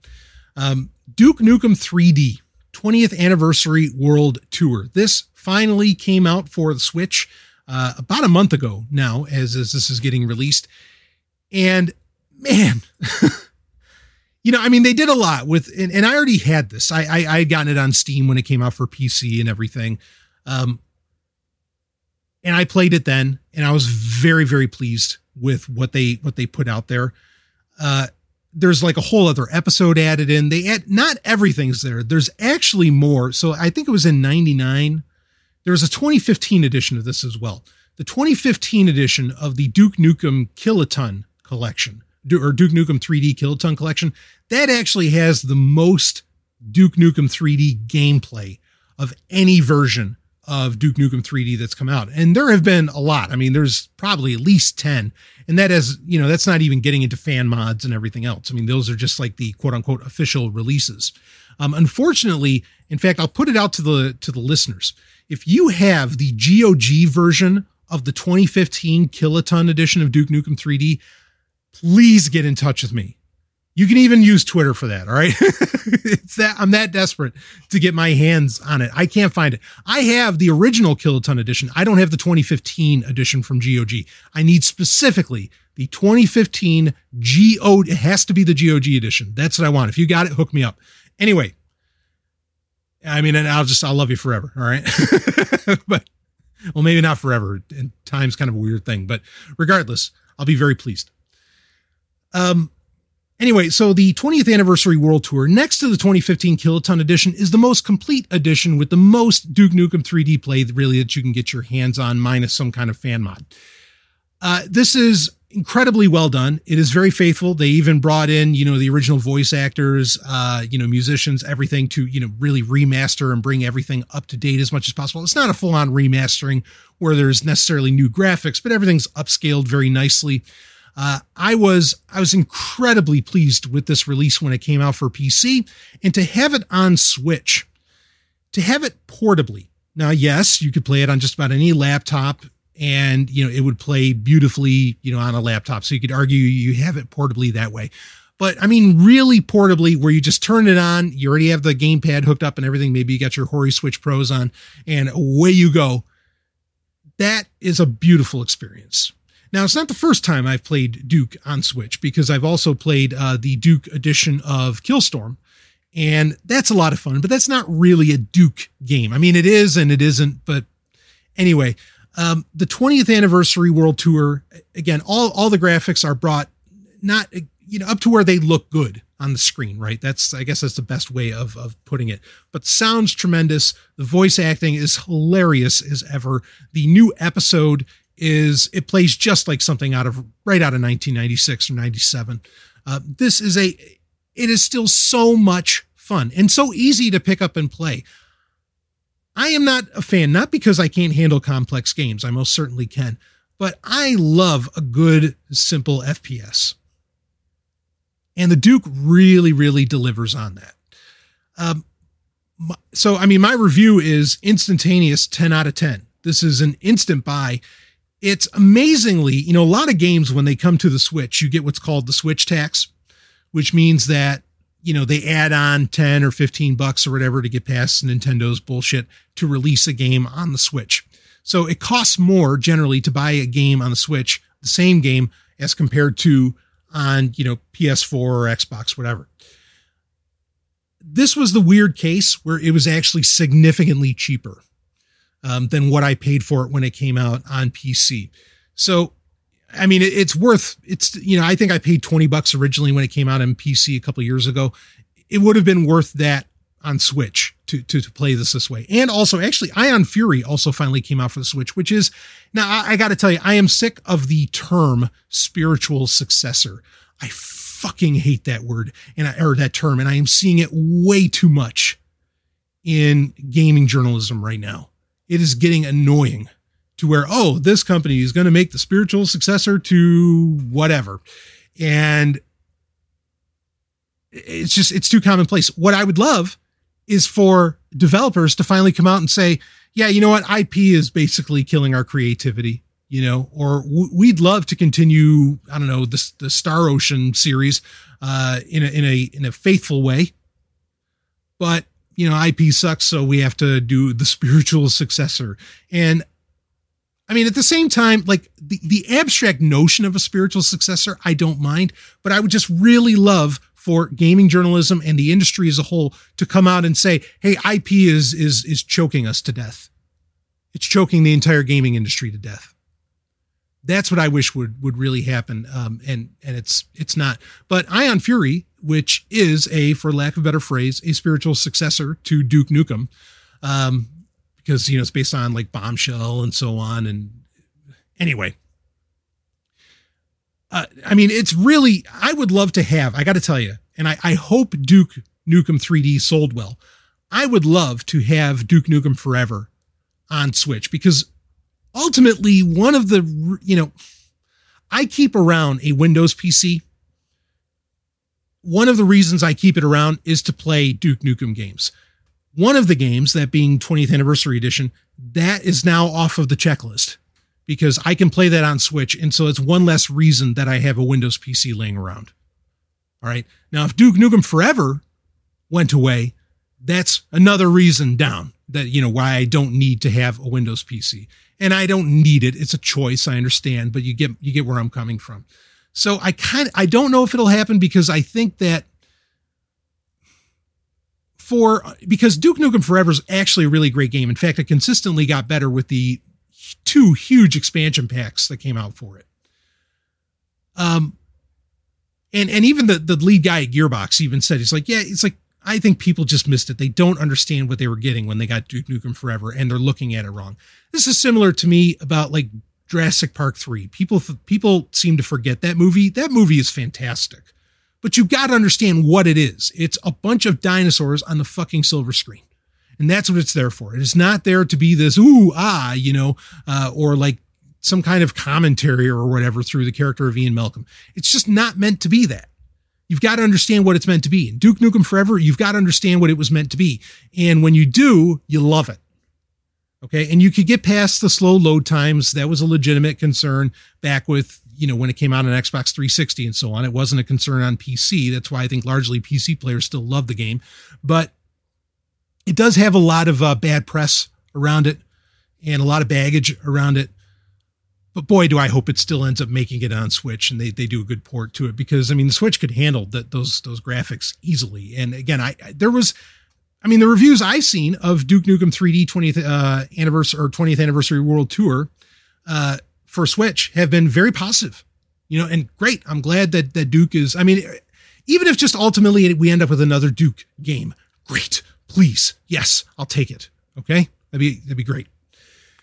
So anyway, pick that up if you haven't. It is incredibly worthwhile. Another review I want to get into quick. Star Wars Episode 1 Racer. This basically came out around the same day as when Duke Nukem 3D did on the Switch. The release was delayed, but then it did end up going live. Absolutely worth it. Now, this is another one where they just kind of upscaled everything to make it look good. Okay, on modern consoles. They did not do a full remastering like we were expecting. I've seen some comparison shots of how Racer looks in comparison to previous versions, like the Dreamcast version, the PC version, and of course the most famous, the N64 version. It looks far superior today, far cleaner. I mean, and that comes with certainly some things looking uglier because you can't hide it behind lower resolution. But I think this game is just as fun and addicting today. And I've seen some reviewers come out and say about this when they were talking about it. They were basically saying, would this game really matter if it didn't have Star Wars in the title? Like, would people actually give a shit? I think it still does. I mean, because you get to customize, your pod racer quite a bit. There's a lot of unlockables. The sense of speed that this game has, and I don't know how exactly they achieve it, because, I mean, there's some games today that feel like they have the sense of speed. Like, what was that game? Is it Fast RMX or whatever for Switch? That's an awesome game. That's like, it's kind of like Wipeout. Wipeout is an awesome game. The entire Wipeout series is fantastic, and it does have a sense of speed. But there's something, and maybe it's just like the flames coming out of the engines on your pod racer. Some unconscious cue gives you this incredible sense of speed on Racer that I can't really recall, other than like in Racer Revenge, the sequel game for PS2, that I can't really think of another game that exactly has that. Even Wipeout. And in fact, I compare it. The only way I can really compare it is with when you play, say, Wing Commander 3 or Wing Commander 4, and compare that to X-Wing or TIE Fighter or X-Wing Alliance.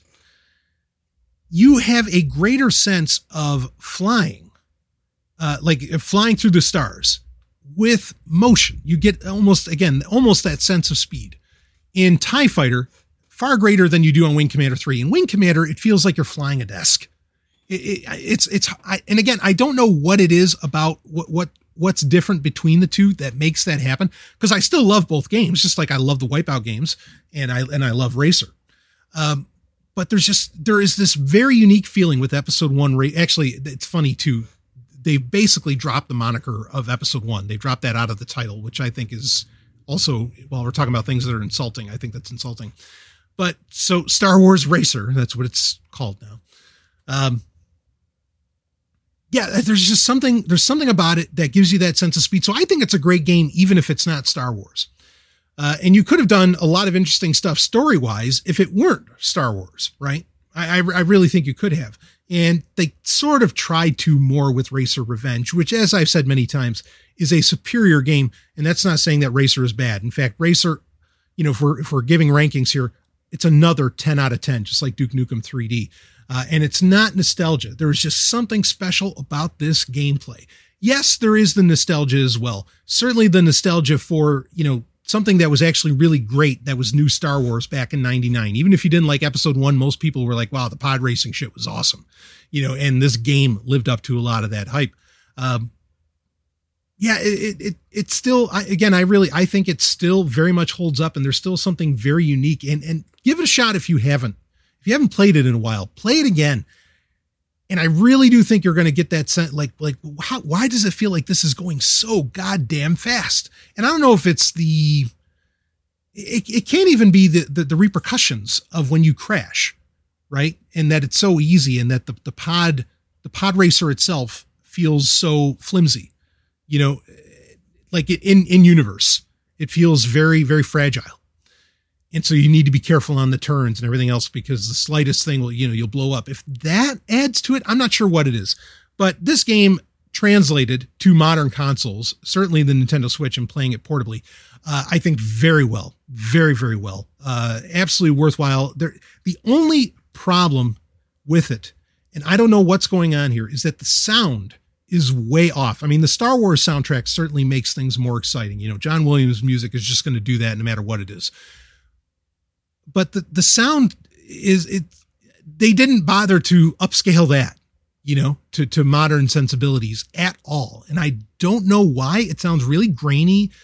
There's just and it's not like the speakers on the Switch either, because I've hooked it up to all kinds of things. It sounds like shit even on the television. It sounds like shit with headphones in. The sound sounds like shit. I don't know what happened there. Maybe they fixed that in an update already, but I think it's a very, very worthwhile game. So you have a couple of classics and a couple of positives here that you can check out on modern consoles: Duke Nukem 3D 20th Anniversary World Tour, and we don't call it Episode 1 anymore, because I guess that's bad. Star Wars Racer. Hit 'em. I'll be back with more. Game over. Journey into the far reaches of aquaspace. Attention, security breach. Brace for impact. Seal outer doors. Rig for collision. Launch countermeasures. From From Steven Spielberg's Amblin Entertainment Inc. and Universal Television comes a journey into the future and beneath the sea. Roy Scheider stars in Sequest DSV. You can watch Sequest by downloading it from your favorite torrent site or getting it on Glorious DVD. For beneath the surface lies the future.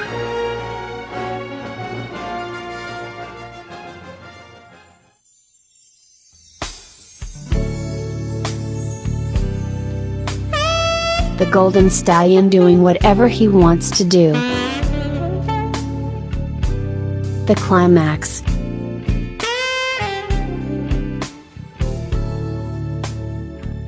It is time for the climax, where I can talk about whatever the hell I want to talk about. Now, normally it's like a movie, a comic book, a book, something like that. You know, boy, I could get into a whole side conversation, but it's something better served with talking with Rob on TIE Fighter Renegades. But, you know, playing Star Wars Racer, it did bring, I don't want to say nostalgia, but it reminded me of what Star Wars used to be in a visceral way. And frankly, how great it used to be. And it even inspired me to some degree to go looking for audiobook versions of a lot of Legends, what Disney now calls Legends novels. For example, I had to go out and find the unabridged version of Steve Perry's Shadows of the Empire. Probably my favorite book from the old EU, from the old expanded universe in Star Wars. It is not on Audible. You can get the abridged version on Audible, which is only a couple hours, but the book, you know, is much larger than that. And it's actually a 10-hour listen. I was able to find it, but I grabbed some others while I was at it, like, you know, the Heir to the Empire trilogy, the Hand of Thrawn duology and all that. And I've been listening to some of these and a whole lot more. And man, like, you just forget. These books used to be so fucking exciting. I mean, they used to be so good. The whole, especially with the Hand of Thrawn duology, with the Empire of the Hand and all that, just brilliant shit. Yeah, what a shame. Anyway, I could have a whole conversation around that, but you know, it is what it is. But that's not what I want to talk about. It actually kind of plays into things a little bit in that, you know, the entertainment industry as a whole, which I think also includes the sports industry, really would love to be able to control the narrative about fans and for the fans. And again, sort of like we were talking about earlier, you know, when the market doesn't actually, and entertainment doesn't serve the consumer or customer, what the hell is it doing? You know, there's a disconnect and a problem there. And as far as people taking advantage of COVID-19, this was shared in the Sovereign Tech Telegram group, which, by the way, Telegram just had a huge update recently where now they allow you to share 2 gigabyte files, as before it was like 1.25. Very, very nice. Anyway, if you want to join the Telegram group, links are in the show notes to join it. Just have Telegram installed. You click on that link and away you go. You're in. You're done. Always great conversations going on there. And like I said, I am in a lot of Telegram groups, and none are as active as, except for maybe one. None of them are, and it has to do with Bitcoin. None of them are as active as the Sovereign Tech, what I call the Sovereign Tech Polytechnic. It's a great time in there, and just brilliant people sharing great stories. I mean, it's dynamite. Anyway, one of the things that got shared in there by a great listener was of all things, a tweet from Fox Sports. And basically what's happening is that for an MLB, you know, Major League Baseball, for baseball games now, Fox is seemingly experimenting with putting virtual fans in the stands. Now, I don't know exactly how this is working. I guess you can like watch the game, choose an avatar and be in there.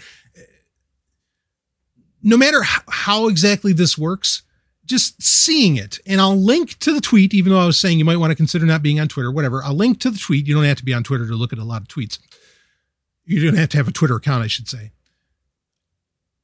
This looks incredibly disturbing. I mean, it just doesn't look right.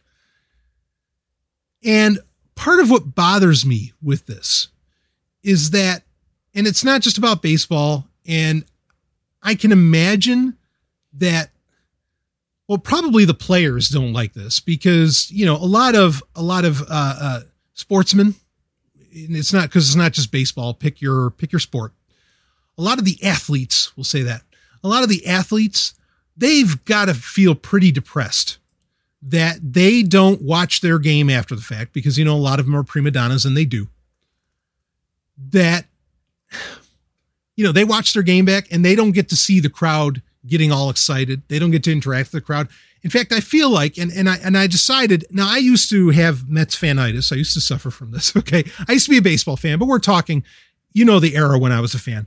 We're talking the days of Darryl Strawberry, Dwight Gooden, and so on, right? Playing with the Mets, you know, basically when the argument was, it was like Ken Griffey Jr. particularly, you know, versus Don Mattingly and, you know, and then those kinds. Nolan Ryan was still, you know, like the greatest pitcher, and you know, that era. Okay. I was a fan back then when I was younger.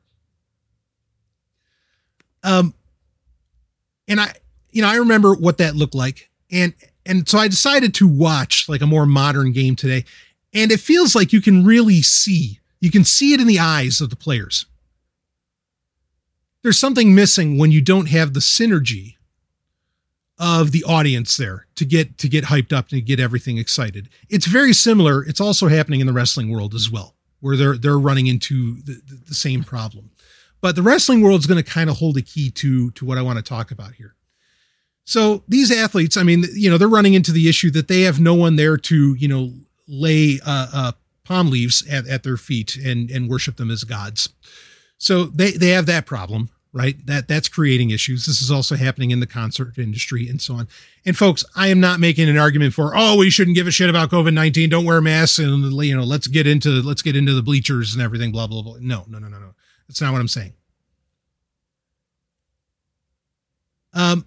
I think ultimately the entertainment industry as a whole is going to love this. Okay. Because something particular, I mean, I'll link to the tweet. Just look at it. It just looks fucking disturbing. Okay.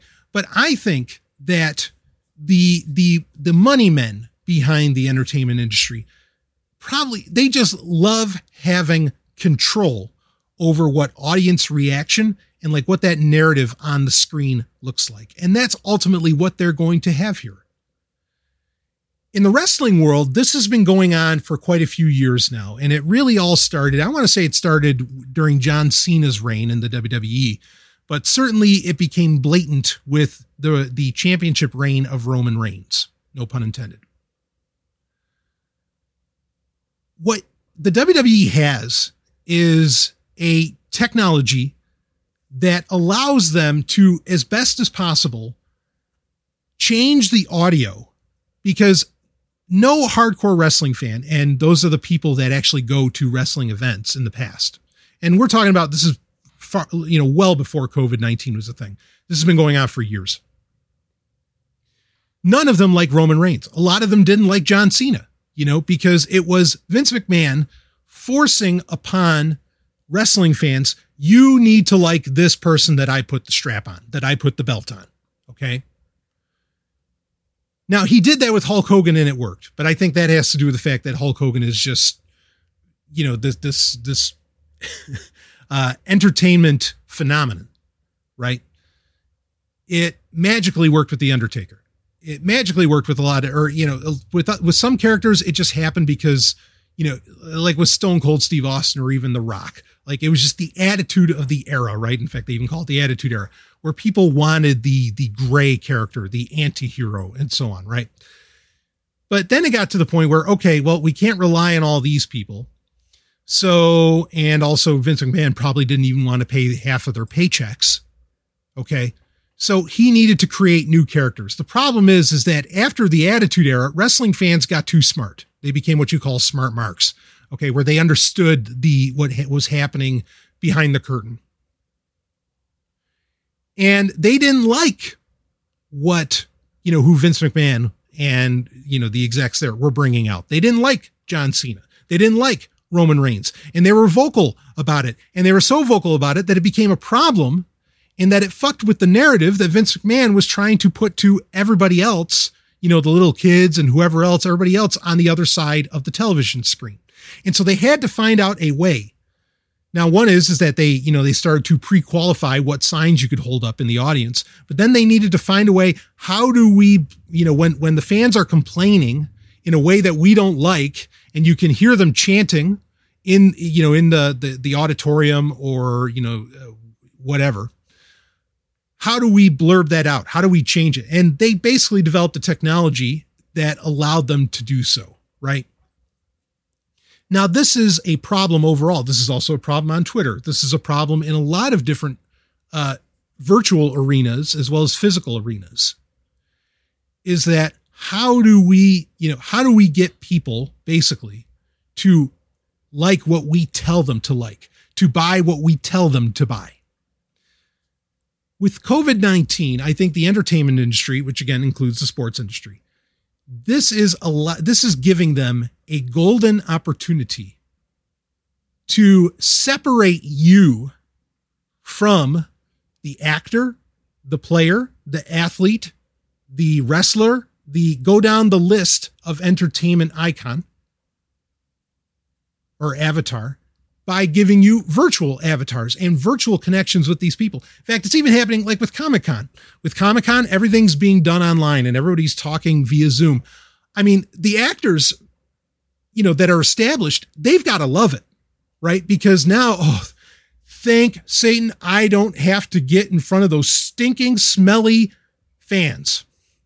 I don't have to get in front of those dorks anymore. I hope, I'm being facetious as far as how I feel about it, but I think that's how they genuinely feel about it. They've got to be so happy that they don't have to show up at Comic-Con anymore. And there is a wall between them and the plebes, right? Oh, we don't have to actually deal with the peons. Thank you.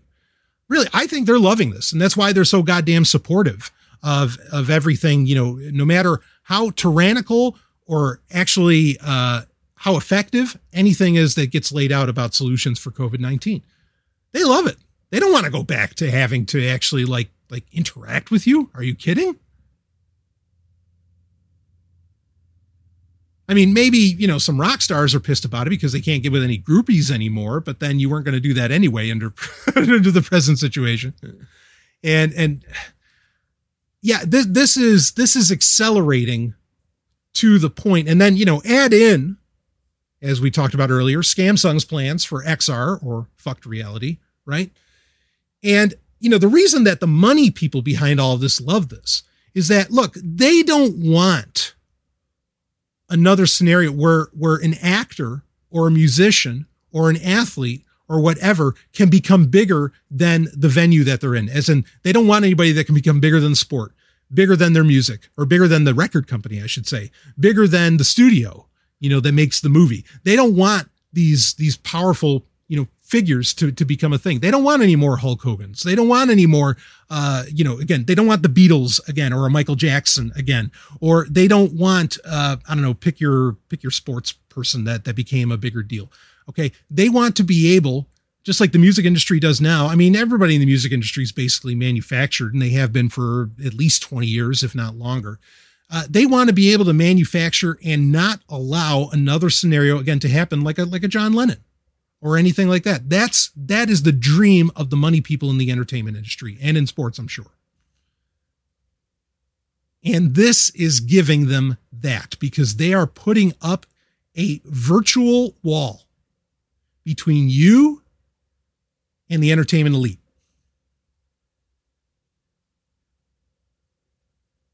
And I don't like this future. I don't like where this is going. With what's happening with baseball. I mean, I said it in the Telegram group. I said, I wouldn't be surprised if there's going to be some rogue, quote unquote, illegal, farm league that's going to start. And you're going to go to like a local game and you're going to go and watch it. But then, oh shit, there's too many people gathering together and you're going to have, the National Guard or something's going to show up and start shooting people in the bleachers because, this is an illegal gathering. You're playing baseball. Oh, how dare we play sports? Oh.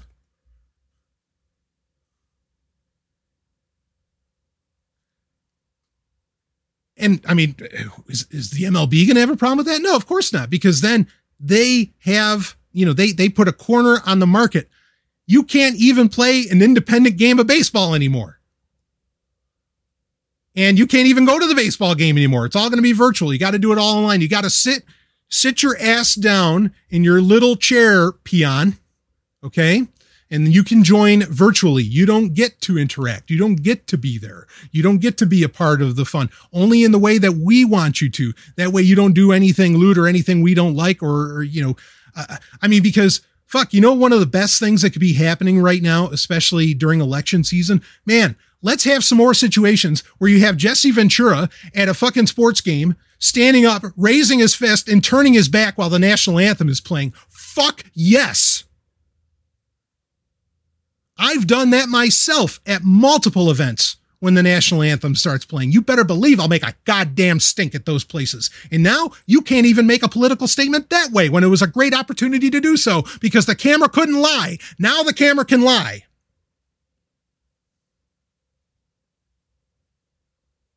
Now you don't get to take part.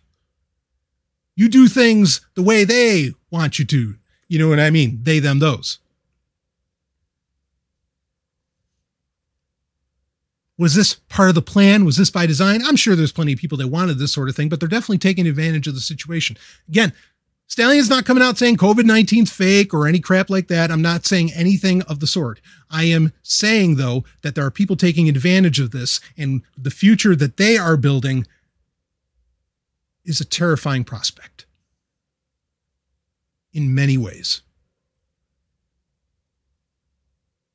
And virtual connection can never replace real connection.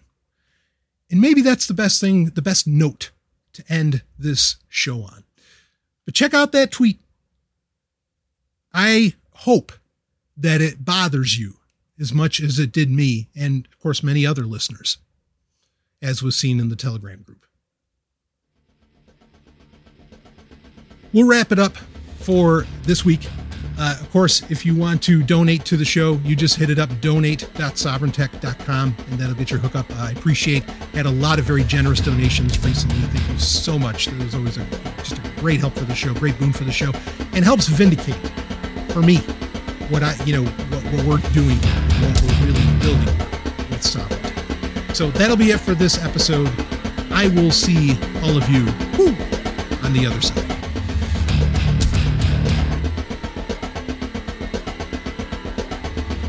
Thank you for listening to Sovereign Tech, an Osiris One production. Now go out there and make some trouble.